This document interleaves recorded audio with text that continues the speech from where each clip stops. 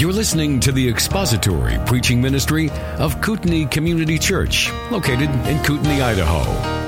We pray that Christ is exalted and your spirit is blessed by the teaching of God's Word.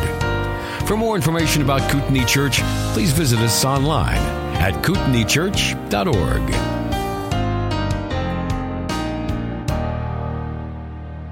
Well, the year was 1847, and an Italian chemist by the name of Ascanio Sobrero synthesized a heavy, colorless, oily chemical compound by nitrating glycerol with white, fuming nitric acid. The resulting compound, called nitroglycerin, was extremely unstable and highly explosive. About 20 years later, after a number of accidents, the Swedish chemist Alfred Nobel figured out how to make nitroglycerin commercially viable by combining it with diatomaceous earth. The resultant product, called dynamite, was patented by him and made him fabulously wealthy. In 1878, Dr. William Morrell began treating his heart patients with small diluted doses of nitroglycerin to alleviate the angina and reduce blood pressure. A few months before his death in 1896, Alfred Nobel was prescribed nitroglycerin for his own heart condition. And writing to a friend, he said the following, and I quote, "Isn't it the irony of fate that I have been prescribed nitroglycerin to be taken internally? They call it trinitrin, so as not to scare the chemist and the public." Beloved, the same highly volatile and dangerous chemical compound can take a life or it can save it. And it all depends on the how and the why it is used. The same is true for anger. The same is true for anger. Our text this morning is Ephesians chapter 4, verses 26 and 27. As you find your way there to Ephesians chapter 4, verses 26 and 27. When you get there, you got to look up at me.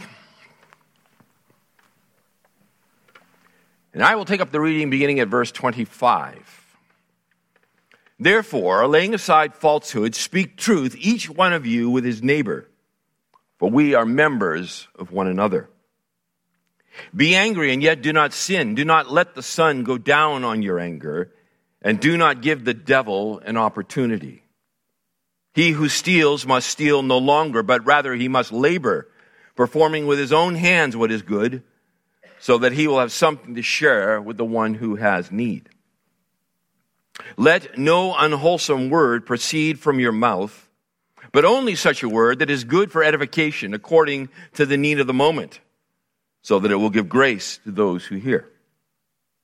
Do not grieve the Holy Spirit of God, by whom you were sealed for the day of redemption.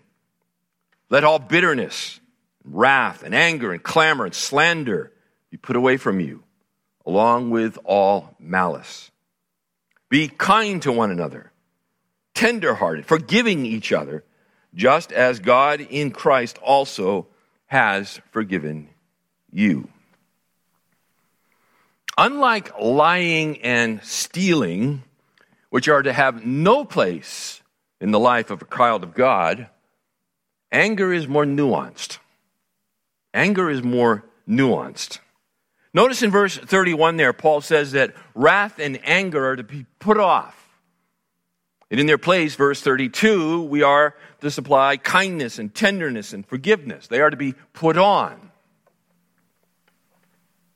Notice also, as you let your eyes drop down the page to chapter 5 and verse 1, where Paul calls us to be imitators of God as his beloved children.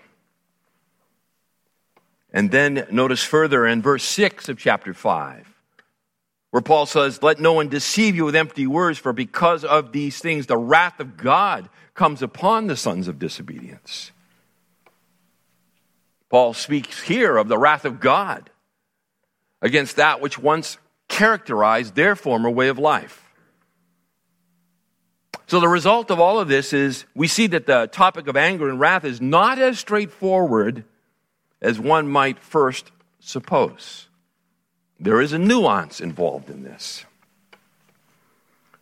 Furthermore, in our text this morning, verses 26 and 27, Paul uses 4 imperatives, 4 commands to speak about the topic of anger, to address the topic of anger. 4 of them. There they are. You can see them. Be angry is one. Do not sin, a second. Do not let the sun go down on your anger, a third. And do not give the devil an opportunity. There's your 4 commands, your 4 imperatives. Now, this first imperative, be angry, verse 26, a present middle imperative for those keeping track, has caused no end to consternation among Bible commentators and even translators as to how to render this command, this imperative. How exactly is it to be understood?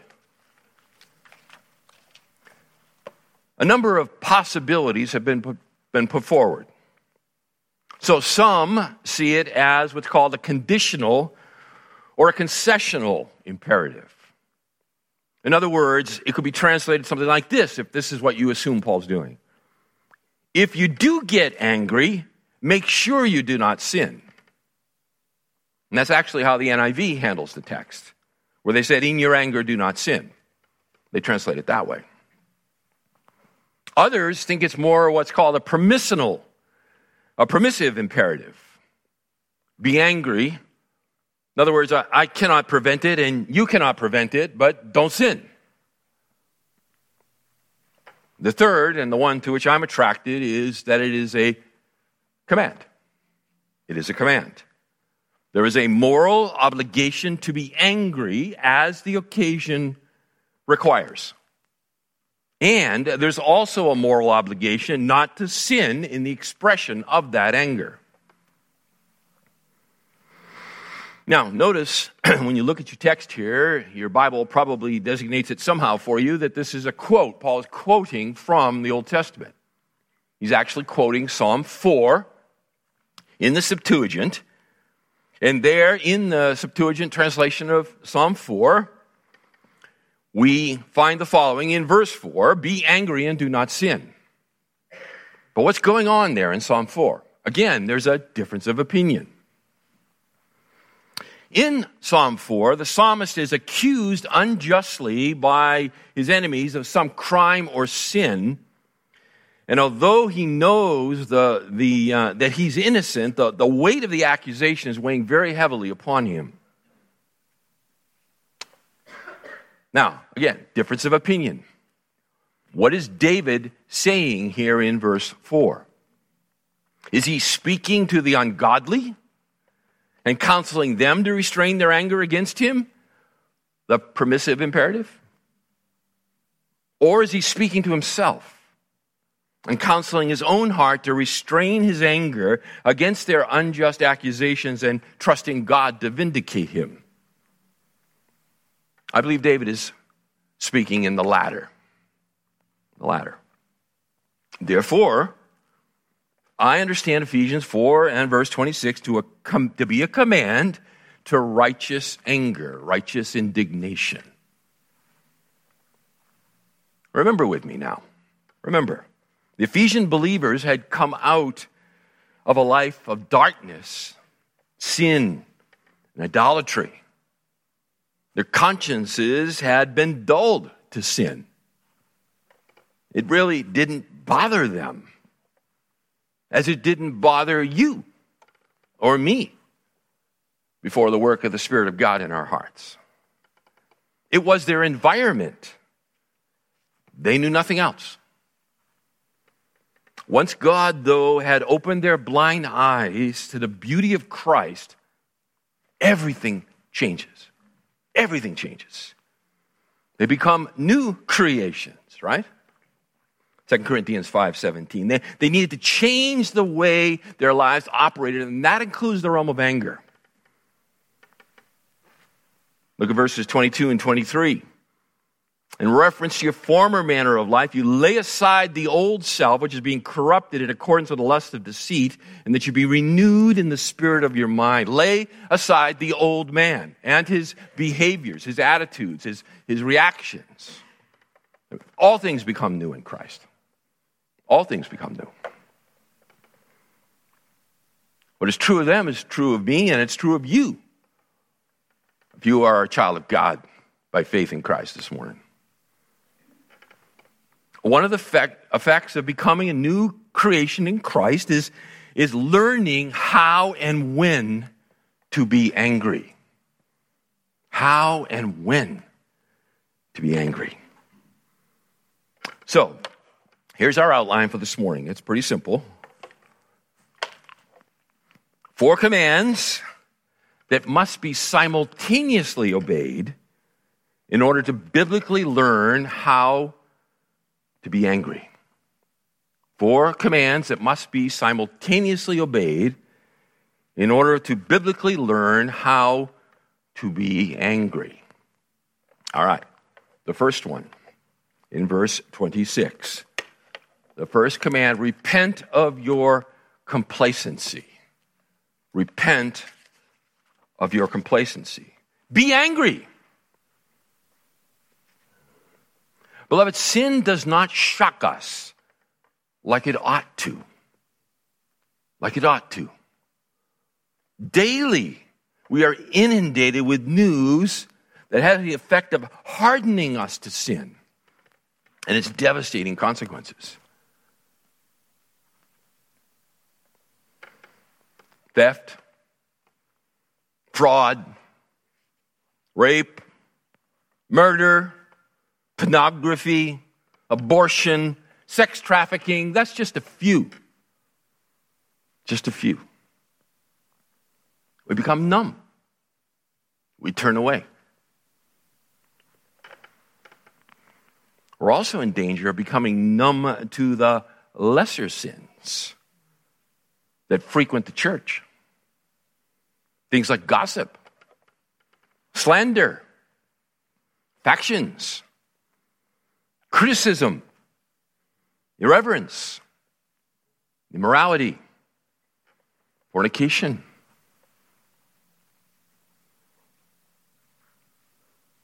One writer says, in the face of blatant evil, we should be indignant and not tolerant, angry and not apathetic, and not apathetic. Can we find examples of this kind of righteous anger in the scriptures? You bet we can. You bet we can.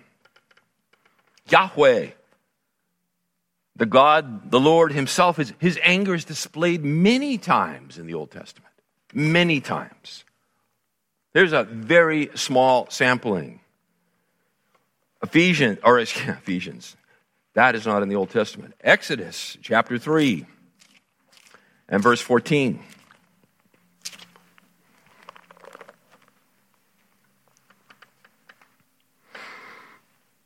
Exodus in 3:14, we find God angry over Moses' unbelief. God said to Moses, I am who I am. And he said, thus you shall say to the sons of Israel, I am has sent you. Wrong citation. Sorry, 4:14. That works better. 3:14 is good. 4:14 is better. More to the point. Then the anger of the Lord burned against Moses, and he said, is there not your brother Aaron the Levite? I know that he speaks fluently, and moreover, behold, he is coming out to meet you. When he sees you, he will be glad in his heart. God is angry with Moses because Moses is unbelieving of the Lord, the commission that God has put upon him. He says, I can't do it. Can't do it. God demonstrates anger against Israel, Exodus 22. Because of their mistreatment of the helpless. Exodus 22, verses 21 and 20 through 24. Exodus 22, 21 to 24. You shall not wrong a stranger or oppress him, for you were strangers in the land of Egypt. You shall not afflict any widow or orphan. If you afflict him at all, and if he does cry out to me, I will surely hear his cry, and my anger will be kindled, and I will kill you with the sword, and your wives shall become widows, and your children fatherless. God cares about the helpless.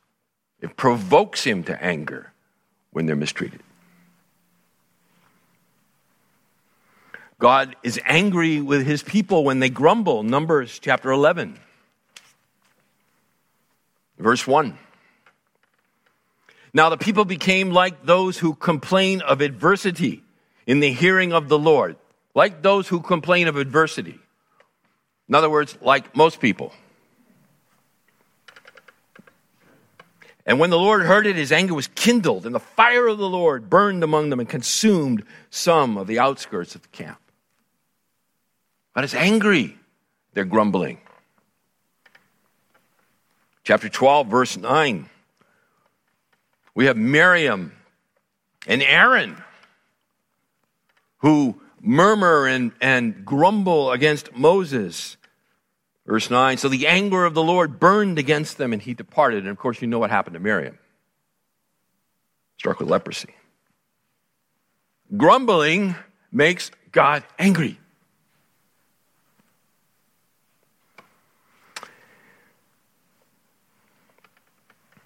I won't turn you there, but it's familiar enough to you. But 2 Samuel chapter 6 and verse 7. When David is seeking to bring the Ark of the Covenant into his capital city. You remember that? The Ark is placed on an ox cart, and as it's being brought in, the ox stumbles, the cart shifts, and the Ark of the Covenant that's on the cart looks like it's going to fall, and Uzzah sticks out his hand to prevent it from falling into the mud, and God strikes him dead. The anger of the Lord flashed and struck him dead. There's a whole sermon, by the way, in that event. But let's just say this. First, Uzzah was a Levite, likely of the sons of Kohath, who were a Kohathite who was appointed by God to carry the ark, not put it on an ox cart, not touch it. In a flagrant disregard for his Levitical duties, God slayed him. Beyond that, shame on man to think his hand is less defiled than the mud that is not in rebellion against God. We have the example of Moses. Again, I won't turn you there, but you can remember this. This is Exodus chapter 32. Moses comes down from the mountain after receiving the Ten Commandments because he hears that the people had descended into idolatry, and he pleads with God first not to destroy them. Then he comes down from the mountain and he smashes the stones, the tablets, in his anger.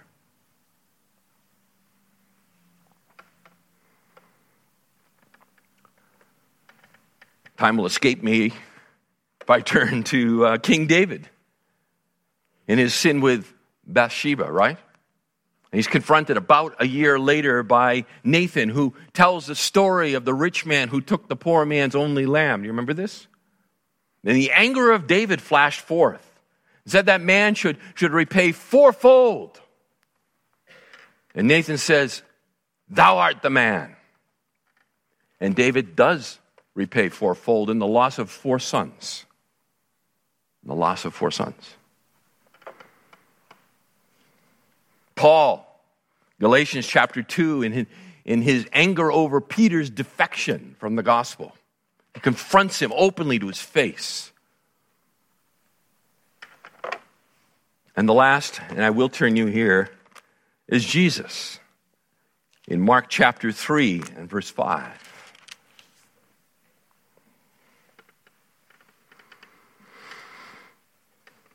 We'll pick it up at the beginning of the chapter. And he, that is Jesus, entered again into a synagogue, and a man was there whose hand was withered. And they were watching him to see if he would heal him on the Sabbath, so that they might accuse him. And he said to the man with the withered hand, "Get up and come forward." And he said to them, "Is it lawful to do good or to do harm on the Sabbath, to save a life or to kill?" But they kept silent. Verse 5. After looking around at them with anger, grieved at their hardness of heart, he said to the man, "Stretch out your hand." And he stretched it out, and his hand was restored.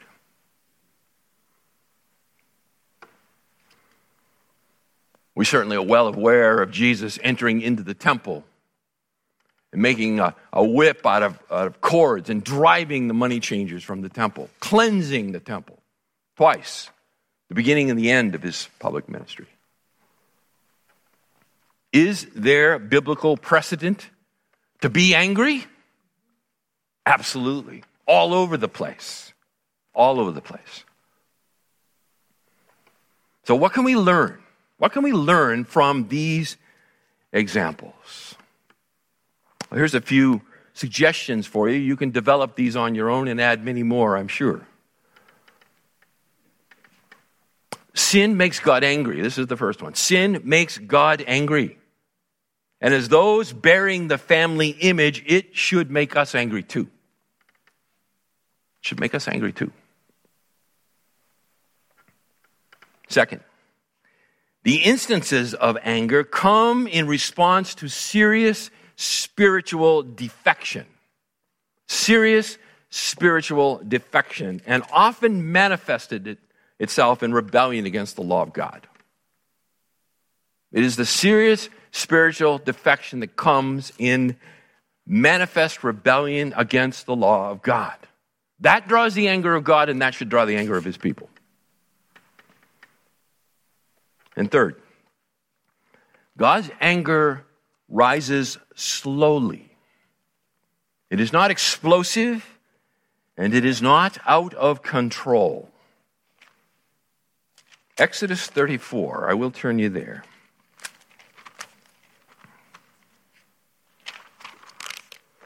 And verse 6.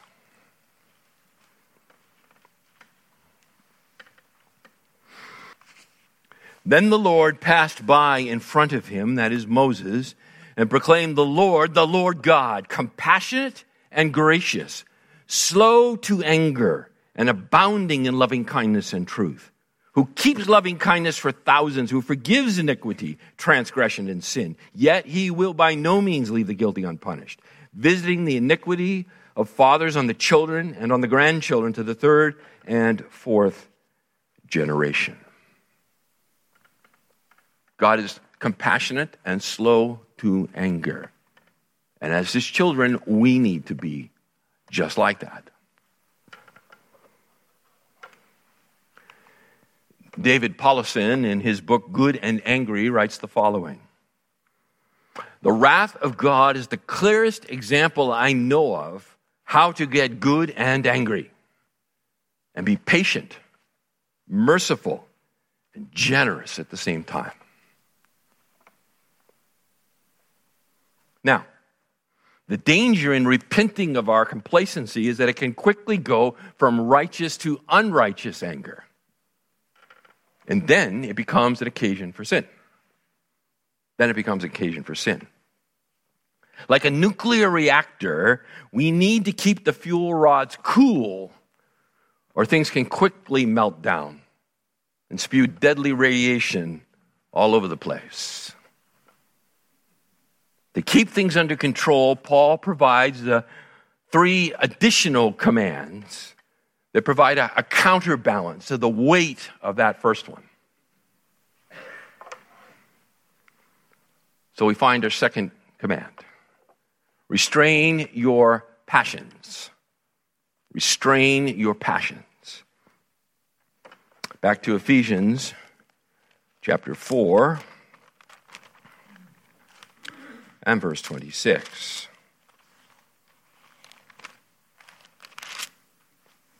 Be angry, and yet do not sin. And do not sin. Anger is a very volatile substance. And even righteous anger can easily become corrupted and turn into bitterness, resentment, self-righteousness, and various other destructive thoughts and behaviors. It can tip quickly. It is like the nuclear reactor. Furthermore, I'm convinced that frequently our anger is not a result of God's glory being impinged or offended, but our own. Our own. Injured pride, sometimes coming when we baptize our ambitions and then attribute them to God, becomes a source of our anger when our ambitions are frustrated. We confuse our ambitions with God's, our glory with His.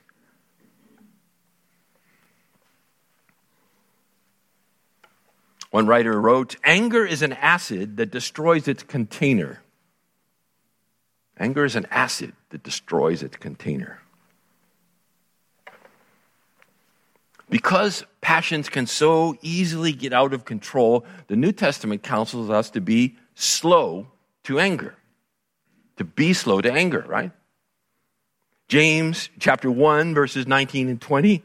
"Know this, my beloved brothers, let every person be quick to hear, slow to speak, slow to anger.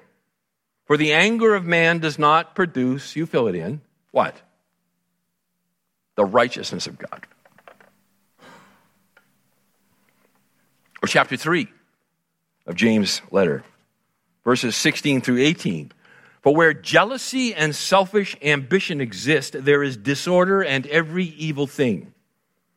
But the wisdom from above is first pure, then peaceable, gentle, reasonable, full of mercy and good fruits, unwavering, without hypocrisy.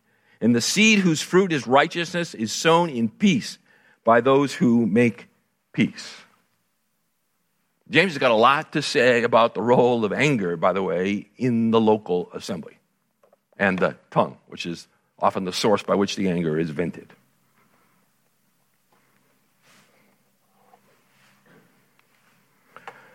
Brian Chappell, in his fine little commentary on the book of Ephesians, writes the following: "Lack of control over anger may be evidenced by how long it is held, as well as by how vigorously it is expressed."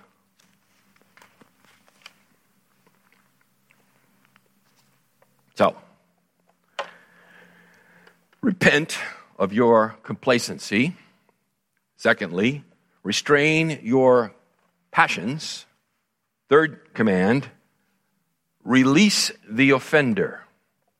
Release the offender. Again, verse 26. "Be angry and do not sin. Do not let the sun go down on your anger." Do not let the sun go down on your anger. Hanging on to anger for whatever reason puts us in a vulnerable position. So Paul commands us to let it go.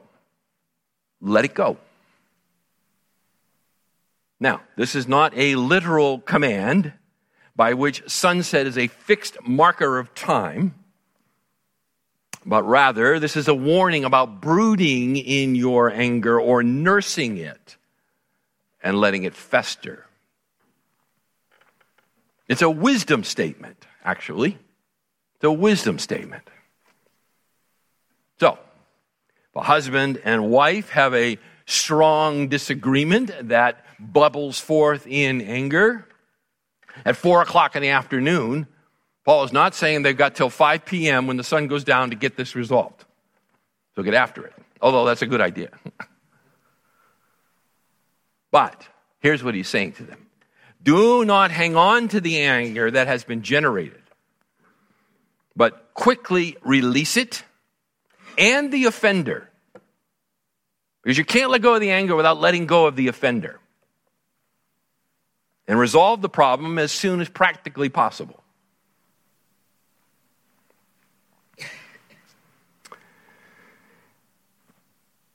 When it comes to releasing the offender, the words of D. Martin Lloyd-Jones, I think, are quite helpful here. So I have a bit of a lengthy quote from Lloyd-Jones, which if you know anything about Lloyd-Jones, he doesn't do anything in short.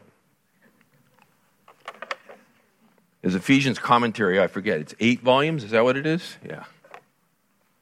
Not bad, huh? 6 chapters, 8 volumes. But he writes the following. You may have a great struggle with yourself, but do not go to rest until you have settled it. You may have to argue it backwards and forwards. Go on, I say, until you have realized the love of God in Christ to you. Until you have seen Christ bleeding and dying on the cross that you might be forgiven. Dwell on it until he has melted your heart and broken you down and made you sorry for the one who has offended you. And until you forgive freely. Then, but not until then, get into your bed and put your head down on the pillow and sleep the sleep of the just and the righteous and the holy. Because you have a right to do so. You will be doing it as the Son of God himself did it.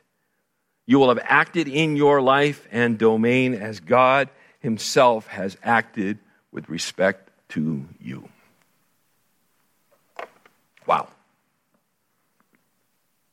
Preach the gospel to yourself until you have been broken again by the reality of what Christ has done for you. What he sacrificed for you, your unworthiness, his willingness, his desire to forgive you.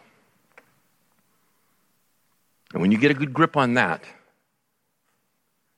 at that point you can then release the offender. This is practical gospel soul work. Do not listen to your heart. Speak truth to your heart. Speak truth to your heart.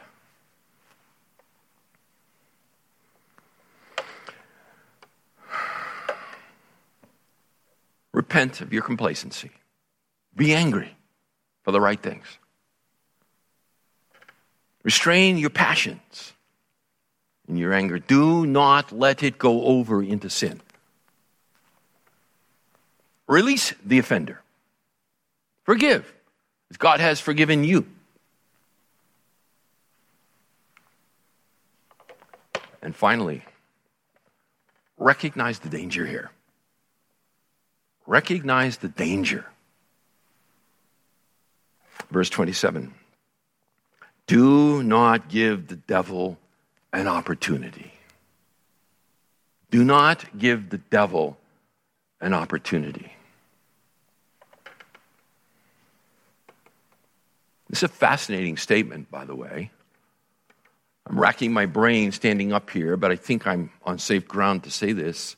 This is the only place that I can think of where a sin is directly related in the New Testament this way to a believer about opening themselves up to the work of the devil.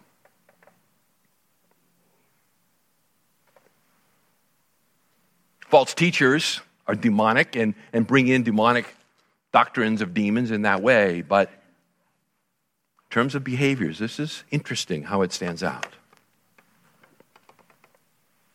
The greatest danger of unrighteous anger is that the devil will exploit it for his own purposes. He will exploit it for his own purposes. When we hang on to anger, we provide the devil with a base of operations from which to create destruction in our lives. Let me say that again to you. When we hang on to anger, we provide the devil with a base of operations from which to create destruction in our lives. We're giving him a foothold, an opportunity, a breach in the wall. Peter writes in 1 Peter 5:8, be of sober spirit, be on the alert. Your adversary, the devil, prowls around like a roaring lion, seeking someone to devour. Probing, testing. How are the defenses?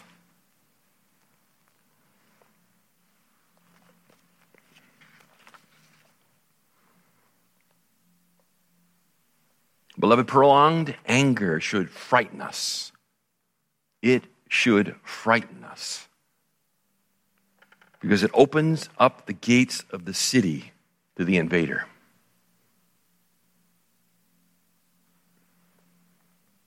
This is true with regard to our own spiritual and emotional health, for sure.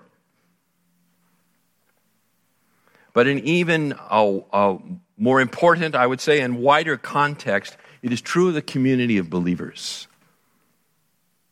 It is true of the church. Anger, unrighteous anger held on to, brooded over, that turns inward to bitterness, becomes a point of vulnerability in a local congregation, such as ours.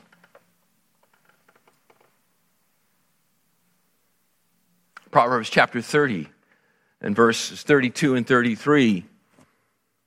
If you have been foolish, exalting yourself, or if you have been devising evil, put your hand on your mouth.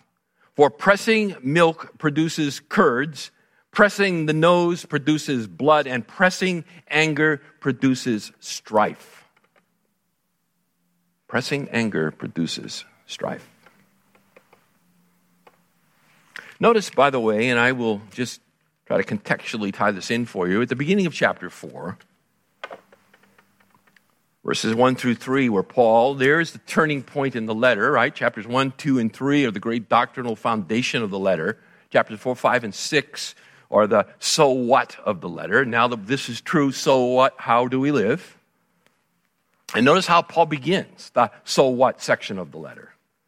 Therefore, I, the prisoner of the Lord, implore you to walk in a manner worthy of the calling with which you have been called, with all humility and gentleness, with patience, showing tolerance for one another in love, being diligent to preserve the unity of the Spirit in the bond of peace.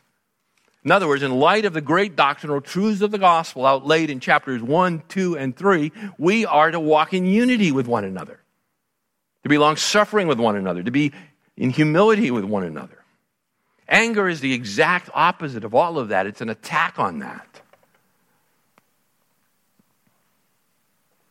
How do church splits happen?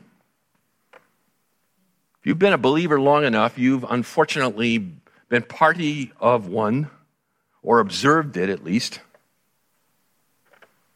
How do they happen? They happen when someone is offended and cannot let go. Someone is offended and they cannot let go. Soon others in the body line up like little tin soldiers in battle formation to take up the cause. Then the two sides square off. And it becomes a holy war in which compromise is considered heresy. And Satan just laughs in delight as another gospel lighthouse goes dark. Anger in the local body is incredibly dangerous. Beloved, God would have us angry at the right things and for the right reasons. Then he would have us react to that anger by humbly, gently, passionately, and lovingly preaching the gospel, both to ourselves and into that situation. May the Spirit of God renew our thinking with regard to this most important topic. Thank you for listening to the latest podcast from Kootenai Church. If you'd like to learn more about Kootenai Church or to donate to our church ministry, you can do so online by visiting kootenaichurch.org. We hope you enjoyed this podcast and pray you'll join us again next time. Once again, thank you for listening.